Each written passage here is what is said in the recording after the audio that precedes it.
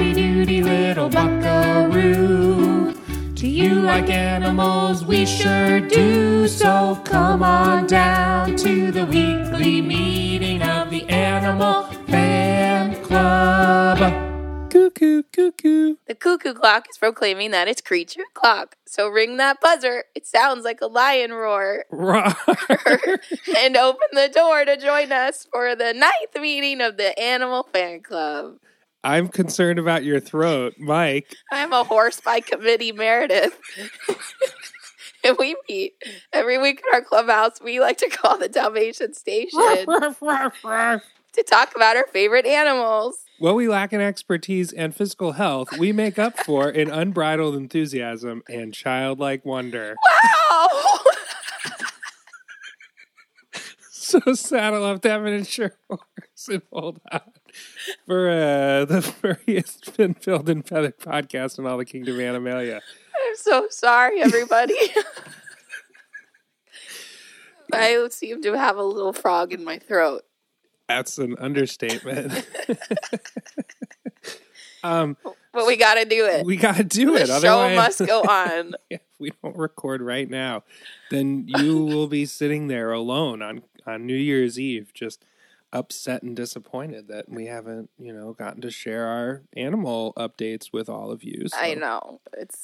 It would be so sad. And there's so much to talk about, I feel like, in the world of animals. It's true. I just have to point out that your beverage is in a porcupine mug. It's a hedgehog. Oh, it's a hedgehog? He's a sleepy hedgehog. It sounds like his quills have kind of dumped out into the liquid in the cup and that you're drinking them.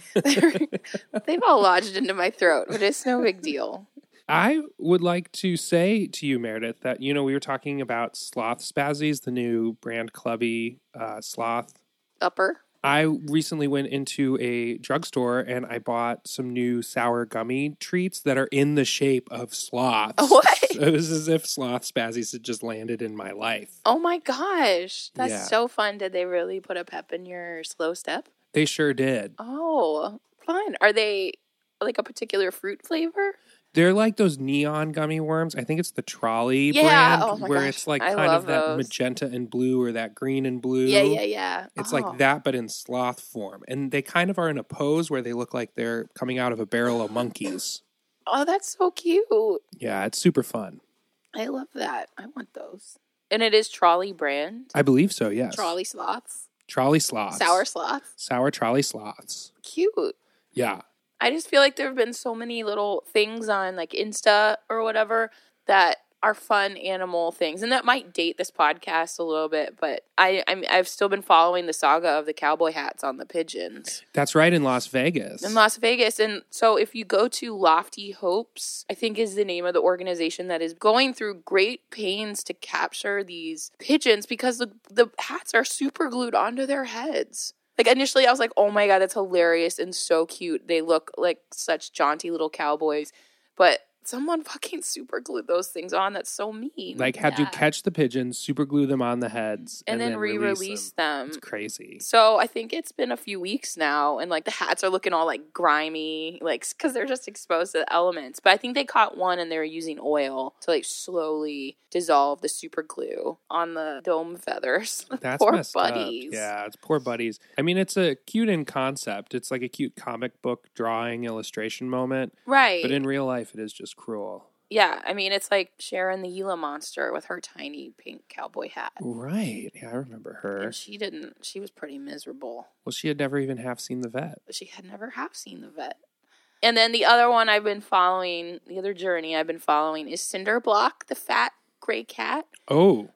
Have you seen this? I don't think I have, no. Oh, Mike, it's so cute. It's this overweight kitty at a vet, I think on the West Coast. So they've been trying to get her, she's kind of like a big girl, big kitty weight loss ambassador because they're really documenting her weight loss journey. So they were trying to put her on the treadmill. Oh my God, she's huge. But she's so beautiful. With that like gorgeous blue harness, just looking up at the camera like, let's get to it. Let's do it. But the first video of her on that treadmill is like the most classic thing ever, if you can find it, where she's just using one paw. The guy in the background's like, oh, you working out? Oh, yeah. It's like an underwater treadmill, and it's this chonky cinder block sized cat that's gray like a cinder block. And he's kind of sitting down with just one paw on the treadmill. I know. It's the cutest. I think she's really become a big inspiration for just everybody, just representing all the feels we have towards working out and self-improvement going into the new year. Right. It's resolution time. It is resolution time. I've been relatively good about going to the gym recently, so I'm now in the camp of, all these resolution people are going to show up and they're going to make me wait for machines in January, rah, rah, rah. It's true. What we used to say, because I used to work at the YMCA, is it was always really, really, really busy at the start of the year, but by Valentine's Day, everything would die out. Oh, totally. Yeah. Totally. So you just wait it out. Wait it out till V-Day. I'm going to be as patient as I possibly can be. Meredith, I have an important date correction because I think that this is an important thing for us to discuss. Okay. That we've confused the dates for Martha's death with the Titanic and the U.S. entering World War I. Oh, so all we're these momentous events. The Titanic sunk in 1912. Martha, the last passenger pigeon, died in 1914. Okay. The U.S. entered World War I in 1917. Okay. Wow. You know what? I'll never forget that now. Yeah. Now that's all worked out in my mind. Right. Same. So the Titanic was before World War I. Martha was like, you guys started fighting, I'm out of here. And then the U.S. entered the war 3 years after Martha died. They were so upset. Right. It was a 3-year grieving period. And they're like, okay, let's do it. Yeah, we're ready now. Let's get to it. Fight. Fight. Thank you for that, Mike, for opening the barn doors of Correction Barn. You're very welcome, Meredith. Well, I guess, should we just jump right into it? Let's do it. Ready? Okay. Texana you. Texana we. Texana who? Texana me. Kingdom. Animalia. There are raison d'etre. Phylum. Chordata. Oh, that's a cute spine. Class. Reptilia. Like our dino friends. Order. Testudines. They live in the pocket. Family. Shellidae. Their necks full sideways. Genus. Shellus. Strike and gape hunters. Species. Shellus fimbriata. The weirdest of all the turtles. It's a mata mata. Wow, a mata mata? A mata mata turtle. And I just want to show you this because this picture. So I wasn't really sure what to do this week. And so I just went on the Cincinnati Zoo's website and just kind of looked through their reptile offerings because I knew I wanted to do a reptile. And then I found this sweet little guy. Oh, look at how cute he is. Look at that smile. He's so spiny with that like moss growing on his shell. And then he's kind of turning sideways and he's like, He's pretty cute. So like we can actually talk about all of these things. Yeah, so this is the Mata Mata turtle. And he lives at the zoo in Cincinnati. Meredith, how many times did you say Shellus in that? I know, isn't that funny? So family is Shellidae. Okay. The order that all the turtles go into is the Testudines. They live in the pocket. Testudines? Testudines. And then when we get into family, it's Shellidae. That's fun. So cute, right? Like Shelly? Yeah. Which was the name of the turtle on Strangers with Candy. I was going to say. And then what was the name of the lobster? Was Clausen. that Clausen. You just happen to hit on my favorite thing ever. Shelly. So when we get to the family of Shellidae, this is where the turtles break down a little bit. The turtles we think of, just kind of like your standard box turtles you find in the backyard, they will fold their necks, they retract them like straight back. Whereas the Shellidae, they bring their necks, or they bring their heads into their shells by folding them sideways. Oh. Yeah, which I didn't realize that was a distinction amongst the turtle friends. When you started talking about that, I was thinking of mussels and stuff, but because you had said chordata, I knew that it couldn't be a mussel. Right. These guys have a really, really long neck. Like if you look at an overhead view of these guys, it's very strange looking. But the neck folds in sideways, which I didn't know was a possibility. And then we go to the genus, which is Shellus, strike and gape hunters, which I thought was a very funny. Strike and gape. Strike and gape. So we'll talk about what that means. Oh. Yeah, because this guy has a very interesting mechanism for all of that. And then the species is the Shellus fimbriata. Fimbriata. Shellus fimbriata. Yeah, Shellus fimbriata, the Mata Mata turtle. So the order, family, and genus are all Shelly. Mm-hmm. That's super fun. Shelleys. Yeah, we're all Shelleys today. Yeah, so like I said, I got this from the Cincinnati Zoo, so that picture is like the one from the zoo. Uh-huh. And I was trying to find if it had a name, but it wasn't listed on the website. It was I the see. first thing I wanted to know. And I contemplated emailing them, and then I was like, it's the Festival of Lights at the Cincinnati Zoo. They have bigger things to worry about. I won't bog down their inboxes with this bullshit. I'm not sure that we have enough cred yet to start reaching out to actual zoologists. I know.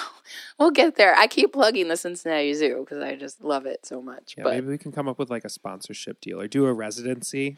oh my God, can we record live from the cat house? That would be the best. Oh. With our bear cat friend. Yeah, Lucy. We can bring all the different kinds of popcorn and find out. We'll find out. We'll do a smell test right then and there. Perfect. So actually, this is again going to be a great way into some fun turtle vocab that I had no idea about. So there's a lot of like fun things that we can talk about as I kind of talk through what this guy looks like, which is very strange looking. It's the strangest turtle I've ever seen. So let's start with the tubercles. So you mentioned that this turtle looks like really spiny. Uh-huh. The shell itself is kind of knobby and pointy, but the actual skin portions of this turtle, he's covered in tubercles, which are just essentially like protrusions. Tubercles? Tubercles. Whoa. Yeah. Bumpy protrusions all over the skin. So these guys, and it really helps them in terms of like camouflage. So the head from above kind of looks like a big leaf because it's just got all this like roughage looking stuff around the face, these tubercles. Sure. So as it's a sedentary creature, like they don't need much roaming room. They don't move around much. They just kind of sit. I'll get into how they eat in a moment. So these guys just really blend in. And then you saw the moss all over the back. Yeah. They just look like the detritus at the bottom of these like slow moving streams and stagnant pools that they live in. It's very derelict.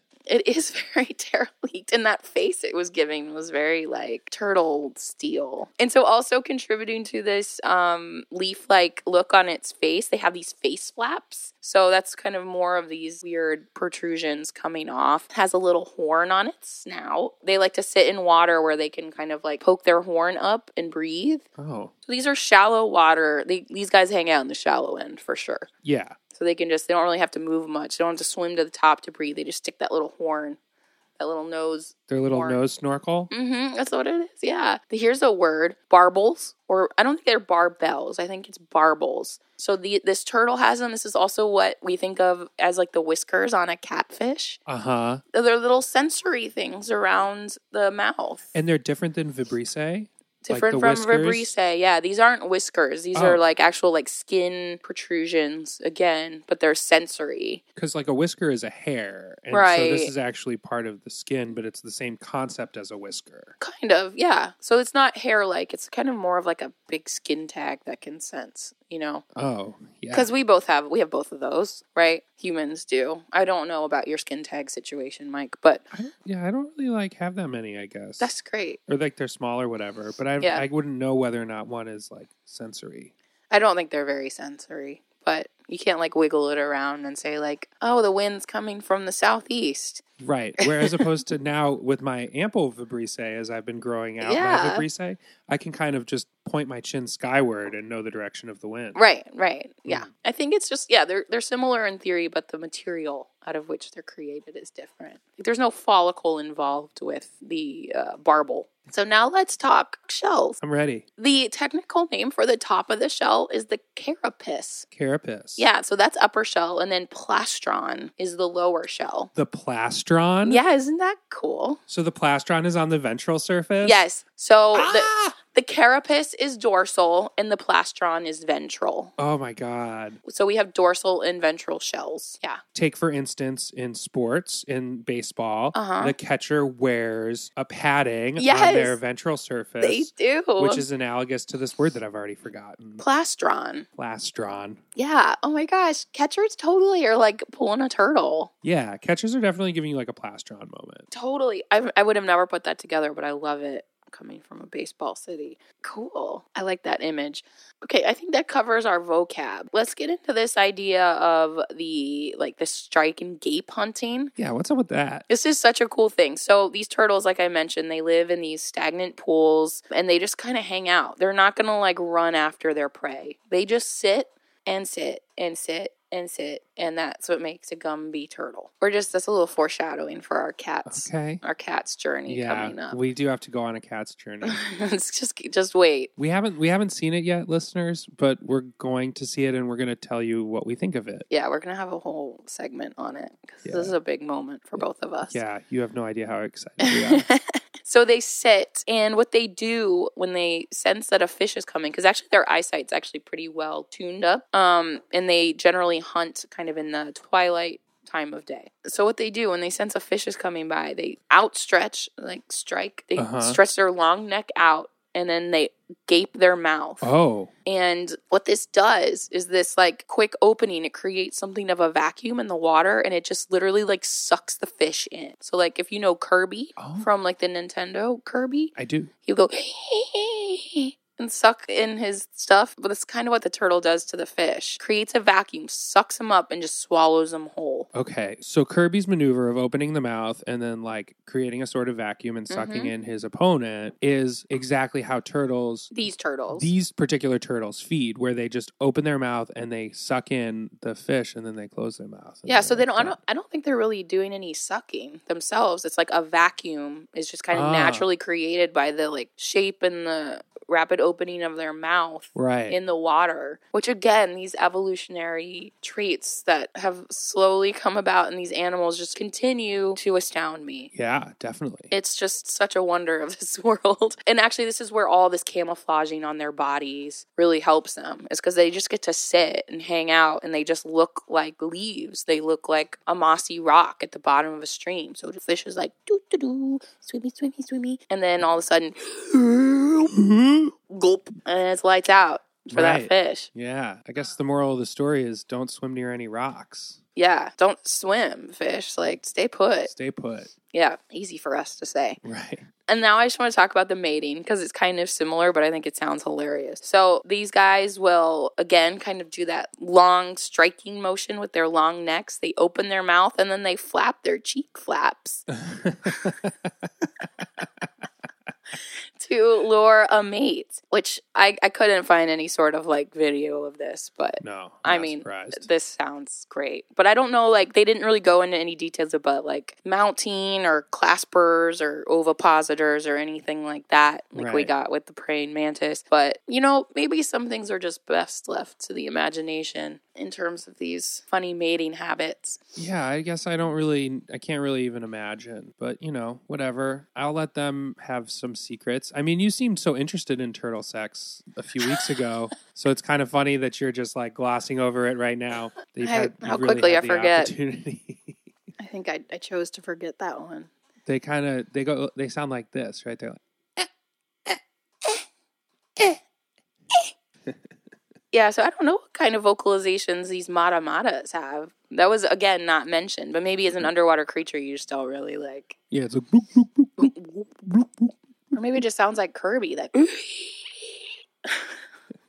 I'm sure that sound is so pleasurable for the listening audience. And then one last little thing. So these guys are actually, they're freshwater creatures, but it said they can maybe survive in brackish water, but whatever. Sure. Because they don't need a lot of space, and they're so funky looking. They're very popular in the exotic pet trade because I guess it's kind of a cool thing to have such a goofy looking creature, but I just don't know. I don't like the exotic pet trade. I think it's criminal on a lot of levels because we don't really have the means to take care of these wild creatures, but that's a whole other episode. Yeah. So maybe one day you'll be in some like shady apartment in the Bronx, and then you'll see an aquarium with one of these guys smiling at you. Well, I'm going to keep my fingers crossed that I get to meet one of these fun turtles. Maybe even in the Bronx. Who knows? In the Bronx, exactly. Yeah. Well, that's really wonderful. I guess let's take a break. Yeah. Cool.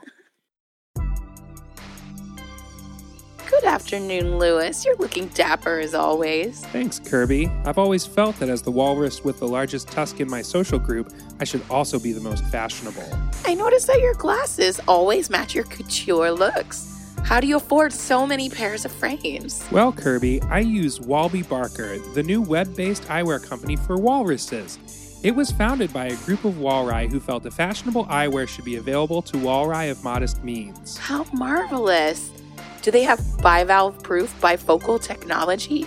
That's an important feature to me, as I need bifocals, and also have a history of scratching lenses while rubbing my Vibrissae on the ocean floor, hunting for bivalves. Of course they do, Kirby. This is a walrus company after all. They understand the needs of the Pinopedia community. Hot damn! Ordering is easy. Just download the app Apex Eyewear, use it to scan your face for a proper fit, select some styles, and the new frames will arrive in less than a week. You can keep the frames you love and send back the others via our partner, Phytoplankton Couriers, LLC. Wow, what a great fashion secret. Now I'll be just as dapper as you are. Listen, Kirby, I still have the largest tusk in the social group, so calm down. Yeah, cool, Lewis. We all know. Use code LEWIS10 at checkout to save 10%. Free verse. Couplet. Stanza. Haiku. Here are some animal poems for you. Cool. This is called Serengeti Spaghetti. Everyone comes to belly up to yet another savannah buffet, where the nectar of the gods pools, puddles, and crusts in the brutal sun. A veritable who's who of carnivores come trotting to the trough, following their noses, slouching towards their meal du jour, their blue plate special. And what luck, if it isn't the blue-tinged entrails of a wildebeest, spread out upon a bed of hot sand. A favorite among the connoisseurs of carrion, the circling vultures and giggling hyenas. It's Serengeti spaghetti, a desert delicacy, wild caught and prepared by Chef Lion.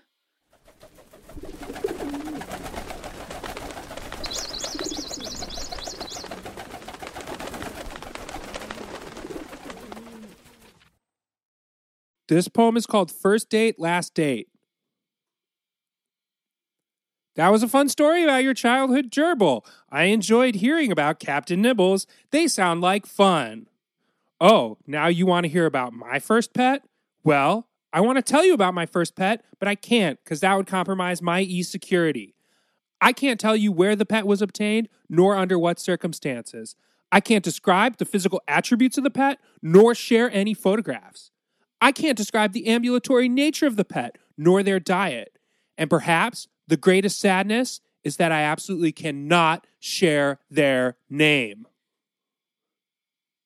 The internet is a pet cemetery bereft of adequate memorials.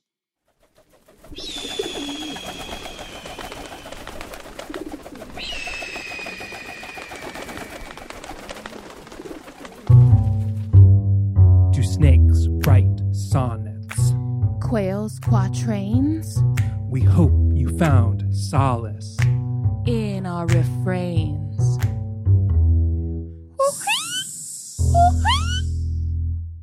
Texana you, Texana we, Texana who? Texana me. Kingdom. Animalia. Duh, it's totally a creature. Phylum. Stenophora, marine invertebrates swim with cilia. Class. Tentaculata, they have tentacles. Order. Lobata, short tentacles, flat lobes. Family. Bolenopsidae, the plot thickens. Genus. Maniopsis, it's warty. Little species. Little, the warty comb jelly, a.k.a. the sea walnut. Oh. Wait, what was that? It sounds like some Korean beauty product. What was that, the little jelly? The warty comb jelly. Yeah, warty. That could... The warty cone? Comb. It's comb. It's W-A-R-T-Y, like wart. Yeah. Wart, replete with warts. Yeah. And then comb, like Prickles. what you comb your hair with. Okay. Or what some people comb their hair with. And then jelly, like those cute sandals that you're wearing. Yeah. Warty comb jelly. Oh my God, yeah, that's totally a Korean beauty product. It does sound like it. I just felt like 2019 couldn't end for me without us including animals that are not in the insect or, vertebrate world. Right, right. Because even as we've explored invertebrates, they've mostly been, Insectidae. So the Ctenophora, Ctenophora. I Okay, I believe you. They're invertebrates. They live in marine water around the world, and they use cilia to swim, which are like tiny little hairs. Yeah. Okay. So the cilia are arranged in a row, and they look like a comb, which is why they are called comb jellies. Okay. Unlike the other jelly phylum, the Cnidaria, which is na. yeah, which is spelled Cnidaria, Cnidaria. So the Stenophora are what we're talking about, and the Cnidaria are the other jellies. Those are the ones that sting. Oh, okay. The ones that we're talking about do not sting. Oh. The phylum that we're in. And those were once together in one phylum, the Coelenterata, but then they've been divided as we've understood more. These are like pretty small, so we're really only talking about a body length of like 3 to 5 inches. Okay. And a diameter of about 1 inch. They have a lobed body that's oval shaped and transparent, and they have 4 rows of these combs like along the 4 lobes. They kind of look like maybe like the sea walnut. They kind of look like a walnut, but you know how a star fruit has like those like shapes, like how it's kind of like if you cut it in half, it would be like a star. That's kind of what these things look like, but they're 4 lobes. Okay. Kind of around, like if you look at the cross section of it. Yeah, sure. They're native to Western Atlantic coastal waters, but they've become established in European and Western Asian regions. Okay. And I think it's kind of interesting how they've moved around like throughout the years. It was introduced to the Black Sea in the 1980s, and they think that was from like ballast water and merchant ships. Oh. So they would just get sucked up in there and then re-released? Right. And there's now like regulations about like where you can dump ballast water and everything like that. But maybe they're not always accurately enforced, or, maybe it's impossible to enforce them. Yeah. In 1999, the species was introduced in the Caspian Sea via the Unified Deep Water System of European Russia, which is this system of waterways in eastern Russia to connect major waterways so that they can transport large ships, even like warships through the region. But like man-made waterways? Mm-hmm. Oh, interesting. Yeah, or existing waterways that they've dug deeper. Okay, gotcha. And they've connected all of them willy-nilly. 2006 in the North Sea, Baltic Sea. So were any of these like a purposeful migration, or was it all just kind of happened by happenstance? It all just kind of happened by happenstance. The animal's kind of small, and then they, a meter is pretty big. It's about 3 feet. So like a cubic meter is like 3 feet by 3 feet by 3 feet. Okay. So it's like 27 cubic feet of water, approximately. They've counted up to 100 animals per cubic meter of water in the Baltic, whereas in the North Sea, that's a much lower density of like 4 animals per cubic meter. But I mean, if you think about like 100 animals, it's like, this table is maybe a meter square and maybe a meter off the ground. And that's just like 100 individual creatures just kind of swimming around in that tank. So are they like maybe like this, like smaller than my fist? Yeah. Maybe like I could fit like 2 or 3 in this? Yeah. I think like 3 to 5 inches long and like 1 inch in diameter. We're talking about like a grocery store like sausage. As opposed to a butcher sausage? Yeah. Okay. Like the ones that are prepackaged, not the ones that you have to go to the deli counter for. Right. Okay. Gotcha. Interesting. It's a pretty adaptable creature, obviously. And it was, we have a new word. Of course, I have no idea how to say it. Euryosis. It's also like all these Greek words. It's EuryoeCious.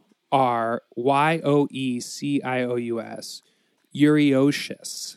That's cute. It means it can tolerate a wide variety of conditions, like living conditions. Apparently, there's a measurement of salinity with the PSU is the unit. Okay. And they can tolerate a range of salinity 2 to 38 PSU. Okay. I don't know what that means. And it can tolerate a wide range of temperatures, 36 degrees to 90 degrees Fahrenheit. That's 2 degrees to 32 degrees Celsius. It's like freezing to like 90 That's degrees. That's a huge gap. It's a really huge water difference. And water quality, they're like pretty chill. I always think of the cockroach as kind of like the apex of evolution, oddly, because they're just so adaptable, and that's why they've been around so long, is because they can just do whatever. They can make it anywhere. Especially New York. You can make it here, you can make it anywhere. Right, it's true. So maybe these guys are similar to that. I think that's probably true. I mean, that's probably why they've lasted so long, you know? This seems to be like a pretty early species. Yeah, it seems very prehistoric in the way that you describe it. Yeah. And so what does it eat? It's a carnivore. It eats zooplankton, including crustaceans, other comb jellies, eggs, larvae of fish, smaller individuals of its own kind. Oh. Yeah. Wait, so they cannibalize other cone jelly babies? Mm-hmm.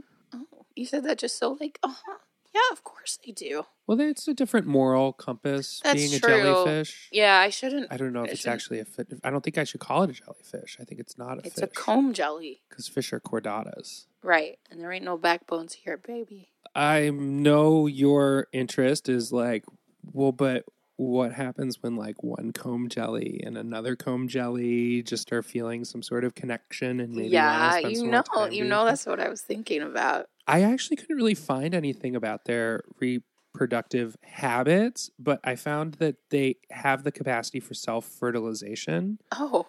They are hermaphroditic, so they have gonads that contain ovaries and spermatophore branches in their gastrodermis. Right? Okay. Gastrodermis, I don't know. I guess I should know what that... gastro is probably like stomach something. Maybe that's analogous to the peritoneum, like the sac that holds all your organs. Oh, okay. Yeah. They can self-fertilize, which is kind of crazy. They carry 150 eggs along these egg canals. They release the egg and the sperm into the water column where external fertilization takes place. And the spawning commences at late evenings or at 1 or 2 in the morning. It's so exact. The spawning eggs develop a thick outer layer within 1 minute after touching the seawater. And as many as 10,000 eggs can be produced by large specimens in areas with good prey abundance. Wow. I don't know what most of that... I don't actually have like a way to understand it. And yeah, I love that they're like at like 1 or 2 a.m. like the witching hour passes and then we just start spawning. Gosh, the specialization of all these guys is just remarkable, as I've said earlier. I guess what I'm curious is what is this water column that the eggs and sperm are released into? Yeah, is it like internal? I think it might be because they are kind of shaped like a little bit like I'm holding up my hand like a squid almost. Okay, squid hands. Yeah, tentacles. Squid hand. I'm going to look it up. I just have to look it up. Oh, well, here, actually, I have some photos for you. Yeah, because I really am having a hard time picturing this. Check out the auricles and the oral lobe, and there's a mouth, too. Oh, what? It's clear, and you can see the little hairs, and you can kind of just see like a simple network of connections on the inside, but it is mostly a mystery. It's just kind of like a gelatinous, something like 98% water. It's like that Ani DeFranco song. Which Ani DeFranco song? Oh, I think that's 78% water. Oh, that would make more sense. Yeah. I can't say that this has really given me any more info. I know. I have to say, just looking at the photos of it, you can see the cilia. You could see how it's lobal, how I was talking about. Yeah. That. It's like four. It's kind of in like 4 quadrants. And then maybe the water column is like the thing in the middle. But like, that would make sense. I don't even know. And like the A shot and the B shot is really funny because I think the B shot is maybe like an up the skirt shot. Yeah. But it's really hard to make any sense of it. These creatures are baffling. Yeah, totally. So they have a transient anus. Okay. Which is a great name for a punk band. I know. I immediately went to, that's a band name. We are Transient Anus. Fuck you. Hello, Cleveland. Let's hear you scream, Cleveland. What this actually means is that its anus only appears when it needs to defecate. And then it disappears after it's done pooping. Wait, what's that? It's like Brigadoon. Wait, can you? I've actually never seen Brigadoon. I don't know if you know this about. I've never seen it. I don't really know anything about it other than that it's like a mythical Scottish land that only appears like every once in a while when conditions are right or something. I see. I feel like it's an often derided, like I feel like I've encountered several people that are always like, oh yeah, we did Brigadoon. And they always kind of have that look in their eyes of like, oh, if you weren't there, you don't understand it. But it just seems like it's always a ridiculous. It's like just the very concept of it is so absurd that doing it can't help but be ridiculous. Yeah. I actually kind of love those moments. especially in like theater I'm participating in, because it's like you had to be there to know it. Transient anus. Okay, here we go. So there's no like permanent connection between the gut and the rear of the body, like what our intestines are. Yeah. And so when waste like builds up, the gut gets bigger and kind of balloons out until it touches the outer layer of skin, the epidermis. Uh-huh. And then the gut and the epidermis briefly fuse, forming an anal opening. And then the poop comes out. And then once the excretion is complete, the process is reversed, right? So the gut gets smaller because there's not enough poop in it. And then the dermis and the gut separate and the anus vanishes. What the butt? The animal defecates at regular intervals, once an hour in the adults, and then once every 10 minutes or so in the larva. Oh, wow. Okay. Active systems in the larva. So this is news. This was in a paper published on February 22nd, 2019. Oh, wow. Very recent. And the title of the paper is Defecation by the Stenophore Nemiopsis lidil occurs with an ultradian rhythm through a single transient anal pore. And it has one of our vocabs words in it, ultradian, which we learned is like when you eat and then you sleep. Like it's relating to your food rhythm. Okay. So it's not circadian rhythm, it's ultradian? Yeah, it's relative to the food as opposed to relative to the sun. Okay. Oh, fun. Isn't that fun? Wait. I was so excited to like understand the title of the paper. Can we back it up? Did you say anal pore? Anal pore. Meaning like a pore of liquid or like a pore on your skin? Well, like a pore on your skin, like an opening. Oh, okay. I just want to refer to all poops as anal pores now. I'm going to go do a pour over on the toilet. Gross. Yeah, sometimes you have an anal pore if you're not eating right, you know? Exactly. The abstract of this paper is pretty easy to read, honestly. It's really straight ahead and understandable. But there's this kicker of a line at the end. The temporality of a visible anal pore in this delicious creature is novel and may shed light on the evolution of a permanent anus and through gut in animals. Oh. So in that way, it's interesting because it's kind of at this point where like it never developed a permanent like through system. Yeah. And so it's just like an interesting stop on the evolutionary path. I love that. Isn't it nice? It is nice. I just have one final fun fact. Okay. And that is that this species moves so slowly that it's referred to as the sea walnut. Okay. Why does that have to do with slow? I guess walnuts are not fast swimmers, Meredith. Nope. They are not known for that I know of. I know not of it myself. So I do have a question. Sure. I did look up what this looks like, not in like a diagram. So its means of locomotion, it just kind of like expands and then... No, it doesn't. It uses those hairs, the cilia that's what does on its 4 lobes, and its little hairs wiggle, and that propels it through the water. Although, I see. Not much faster than a walnut. I was just wondering if it had like a Martha Graham thing. It was a lot of like expand, contract. No. Expand, contract to get through the water. No, there are other jellies that are that way, right. Certainly. But this, again, it's like almost cylindrical or something. Yeah. That's my impression of it. Yeah, that's what it looks like. But in looking at these pictures, they look very pretty. They are pretty. They're almost like kind of iridescent and glowing. Yeah, there's a little bit of iridescence going on for sure. But I would say this like water column, is that what that was? Yeah, I think that's it looks like it probably is running through the center. That's what I think too. Maybe that's where the egg fertilization happens, but I really don't understand. This is a good example of something where I'm looking at it and I just like can't completely wrap my head around it. Like seriously. I just don't have enough understanding, at least with mammals and everything, you know, or chordata in general and insects. Like there's this concept, but with this, there's also like 8 other phylums. Like here I was thinking that I was doing the last remaining phylum, and then I saw that there's 8 other ones that we haven't even really gotten into at all. Just crazy. Yeah, it's kind of nuts. This is nuts.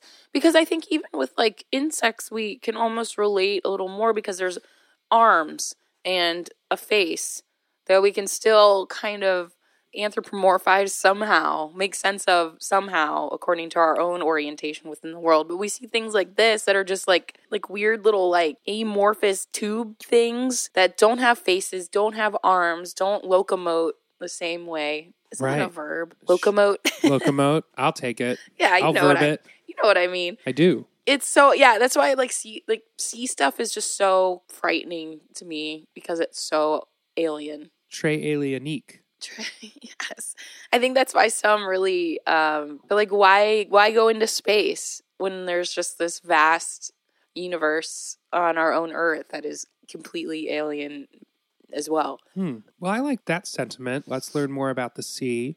Yeah. I don't know that I necessarily want to know all of it because it does scare me a little bit. Yeah. I'm a little sea phobic. Yeah, I don't know. I'm a little... I grew up like right on a large body of water, you know, so I'm used to that. But that's a lake. It's not like an ocean. Oceans are terrifying. Right. Same. Yeah, I feel the same way. I've always just been a little bit creeped out by the things that live there because they are so hard for me to wrap my mind around. But maybe I just need to open up and just be less bitchy about the ocean.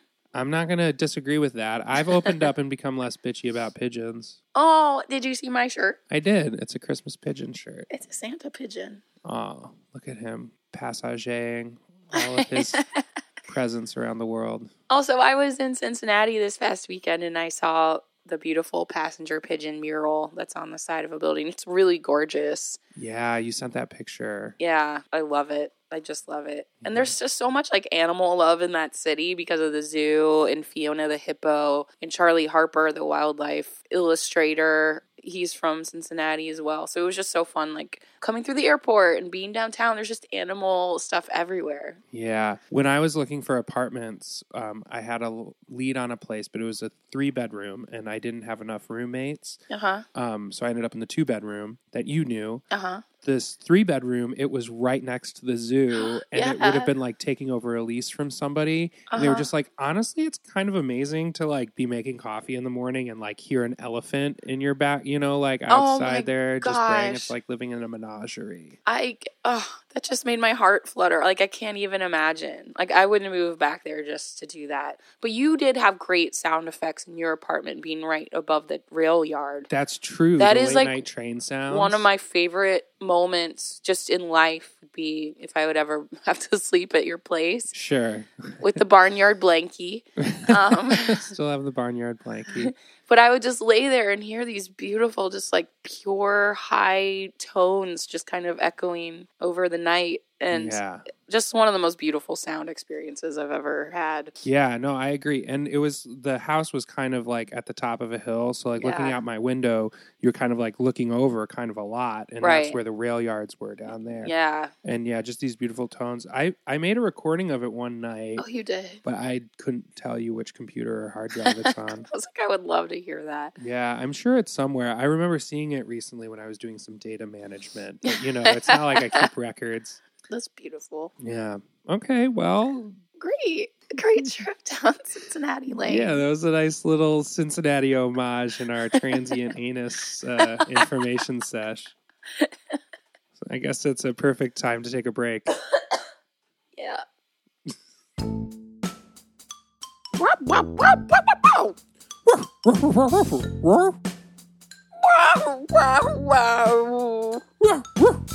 Brand Clubby Hammock, Pooch Pouch Edition.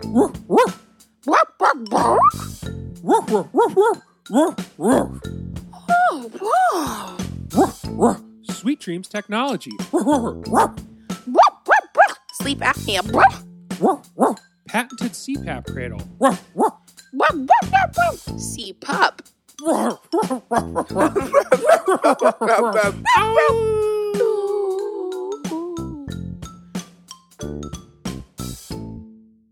All right, Meredith, we are back in the listener feedback. Smells like oats. Our first question is from Jonathan in New York. Jonathan writes, I was recently in Miami and noticed the raccoons there are fucking aggressive. What's up with that? What is up with that? I mean, I would say it's just kind of part and parcel to like the proximity to Cuba. So we've just got a lot of caliente personalities going on. Those fiery Cubans. Yeah. A lot of spicy food. A lot of spicy food, a lot of caliente carols. Yeah, I just think it's just how the raccoons are down there. I mean, that's kind of a non-answer, but... Well, that's fair. Do you think that it's a regionality with the raccoons. Do you think that raccoons in Florida are more aggressive than other raccoons? Or I think raccoons everywhere are fucking aggressive. That's been my experience with them. In my backyard, we had a major groundhog problem, and so my dad set up a trap. It was like a have a heart trap. So just we could like relocate the groundhogs, and we kept catching raccoons, and they would just be all hissy and like thrashing and gnashing of teeth. It was just really intense. Yeah. Yeah, they're kind of, you don't want to fuck with one. I'd go ahead and say that Cincinnati's not super close to Cuba either. No, sure isn't. See, I guess I just wonder if we're being led to think that raccoons in Miami are more fucking aggressive than raccoons anywhere by the wording of this question. Yeah, exactly. And I'm not sure that they are, but I guess I don't really know that many raccoons from Miami. I don't. I've never met one. I will say that generally the people from Miami are spicier and, it's like a late night party town. It's a fancy beach party zone moment. Sure. So maybe some of that energy rubs off on the raccoons. And if it's a late night party town, that means there's probably more people out and about during the raccoons' prime time. Yeah, so maybe they're just pissed that they have to like constantly contend with people. Whereas if they lived in some suburb in Ohio, they could just have their free reign of the night. Whereas in Miami, they got to share it with all the revelry. Okay. So it feels like our official position is that raccoons everywhere are kind of intense. And late night raccoons are kind of mad that they don't have enough, freedom to with all these late night revelers. Exactly. And then also just proximity to Cuba and caliente. Person and creaturealities. Yes. So a fish position is what you just said. Ding, ding, ding, ding, ding, ding. Okay. Sally from Oregon gave us one of our favorite questions. The mate, pair, feed upon. Here are our animals, Mike. Let's go. So we've got giraffe, a mantis, or a sea anemone. Okay. Mate, pair, feed upon. Well, I'm just going to go ahead and say that I don't want any funny business with the mantis because I feel like any attempt to mate or pair with the mantis, first of all, it's going to take a very long time just to get close enough. All-day affair. And then I'm likely to be decapitated. I'm not looking for that. So I'm going to eat that mantis. Okay. They're delicious if you're a bird. Yeah. Yeah. Sometimes I feel like a bird. Me too. I don't know. I feel like between the anemone and the giraffe. So what do we have? Again, there's some attraction to the anemone. It's rooted, it's like a partner. You know where it is at all times. It's kind of there. Giraffes do kind of have like a real nice neck. Like a kind of sexy neck area, if you will. For sure. So I'm inclined to say that I would mate with the giraffe and pair with the anemone, but then I look at the anemone and I'm like, I kind of want to mate with the anemone and then pair with the giraffe. Like that kind of looks fun. It's just kind of like wiggling around and we've talked about their extensive history of dance and the culture of the anemone. And I just feel like any creature that can completely divide itself in half. I mean, it's like the twins. It's like a twins fantasy, potentially. You could live that with the anemone, but I don't think you can with the giraffe. All right. I hear that. So I'm gonna, I'd say I'd mate with the anemone and pair with the giraffe. Yeah, I don't want to mate with a mantis either. So I think I probably will go, animal for animal with you on this. So definitely eating that mantis. Yeah. Because I sure as hell do not want to eat a sea anemone. No way. That sounds sick. It sounds really gross. But yeah, so a mantis, I bet fried up, put it in a taco. I bet it's fine. I bet it is. Yeah. Giraffe, like a giraffe haunch doesn't sound shabby either, but like... I just like giraffes too much. I don't want to eat them. Yeah, fair enough. So years ago, I saw this documentary about this guy who loves giraffes, and he said something that always stuck with me. He said the first woman he meets that has eyes as beautiful as a giraffe's, he's going to marry. But then I was thinking, would I be more inclined to want to mate with the giraffe because it's so beautiful or pair with it because it's so beautiful? I had a similar struggle. Yeah. Like, do you just want one night of beauty or do you want a lifetime of, like, presumably chaste, I guess that is the other question. If we're pairing, like, in the process of pairing, is there ever any mating? Yeah, I don't know. So maybe I think I would still pair with the giraffe because I like their peaceful ways. Yeah. And those long tongues. Well, maybe that's a point in the mating direction. See, I know. It's a tough call. Undulate Squad. Undulate Squad, huh? Yeah, I might actually be kind of split on this. This really is tickling my brain. I don't really know where to go. But I'm also similar to, what was it, the tarantula that I wanted to mate with.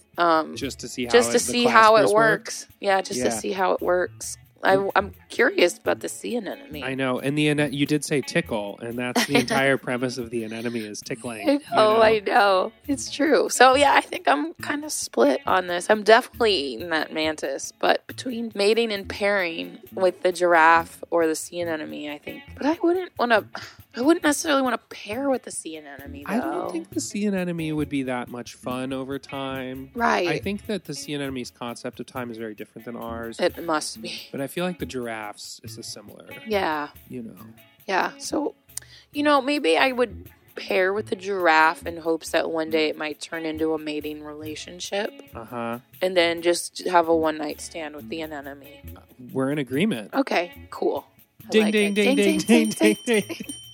This next question is from Abby Case. Esteemed friends. Oh, you're an esteemed friend, Abby. Yeah, she's definitely an esteemed friend.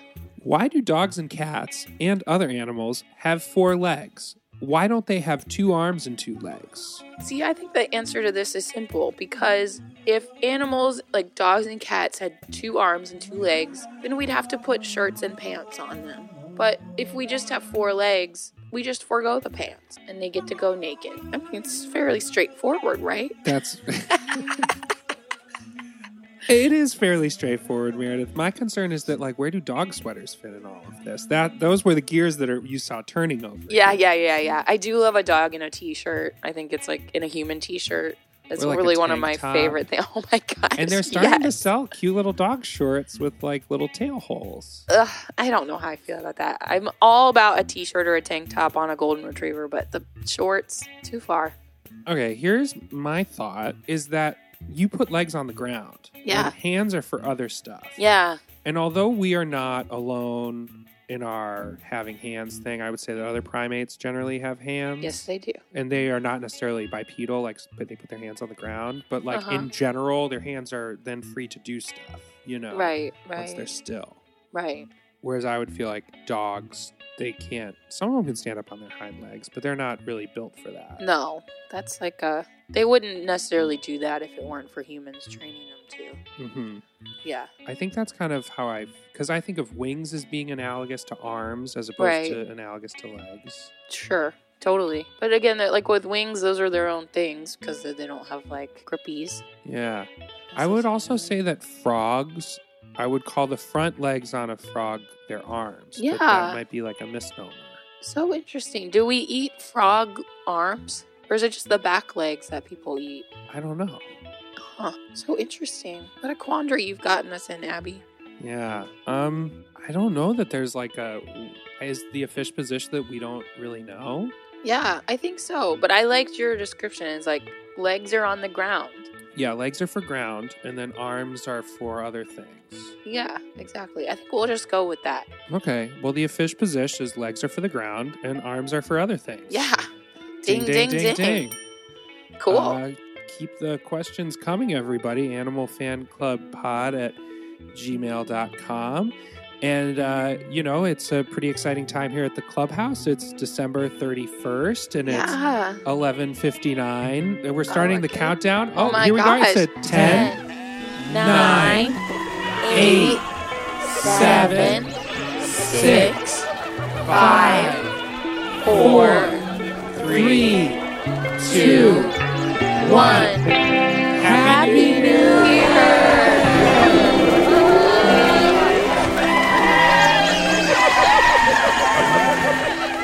Plug out alpacas, bees for seals, and narwhal birds totem mole. Slug out alpaca, bees for seals, and owl fang slime. Frog owl fang slime to deer, frog owl.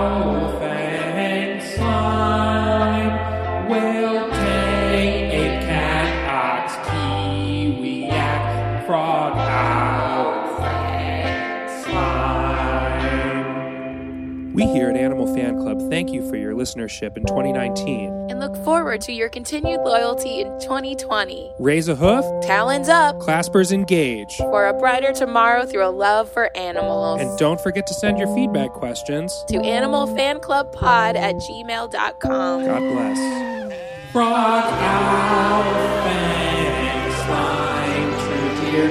Frog owl, fangs, slime.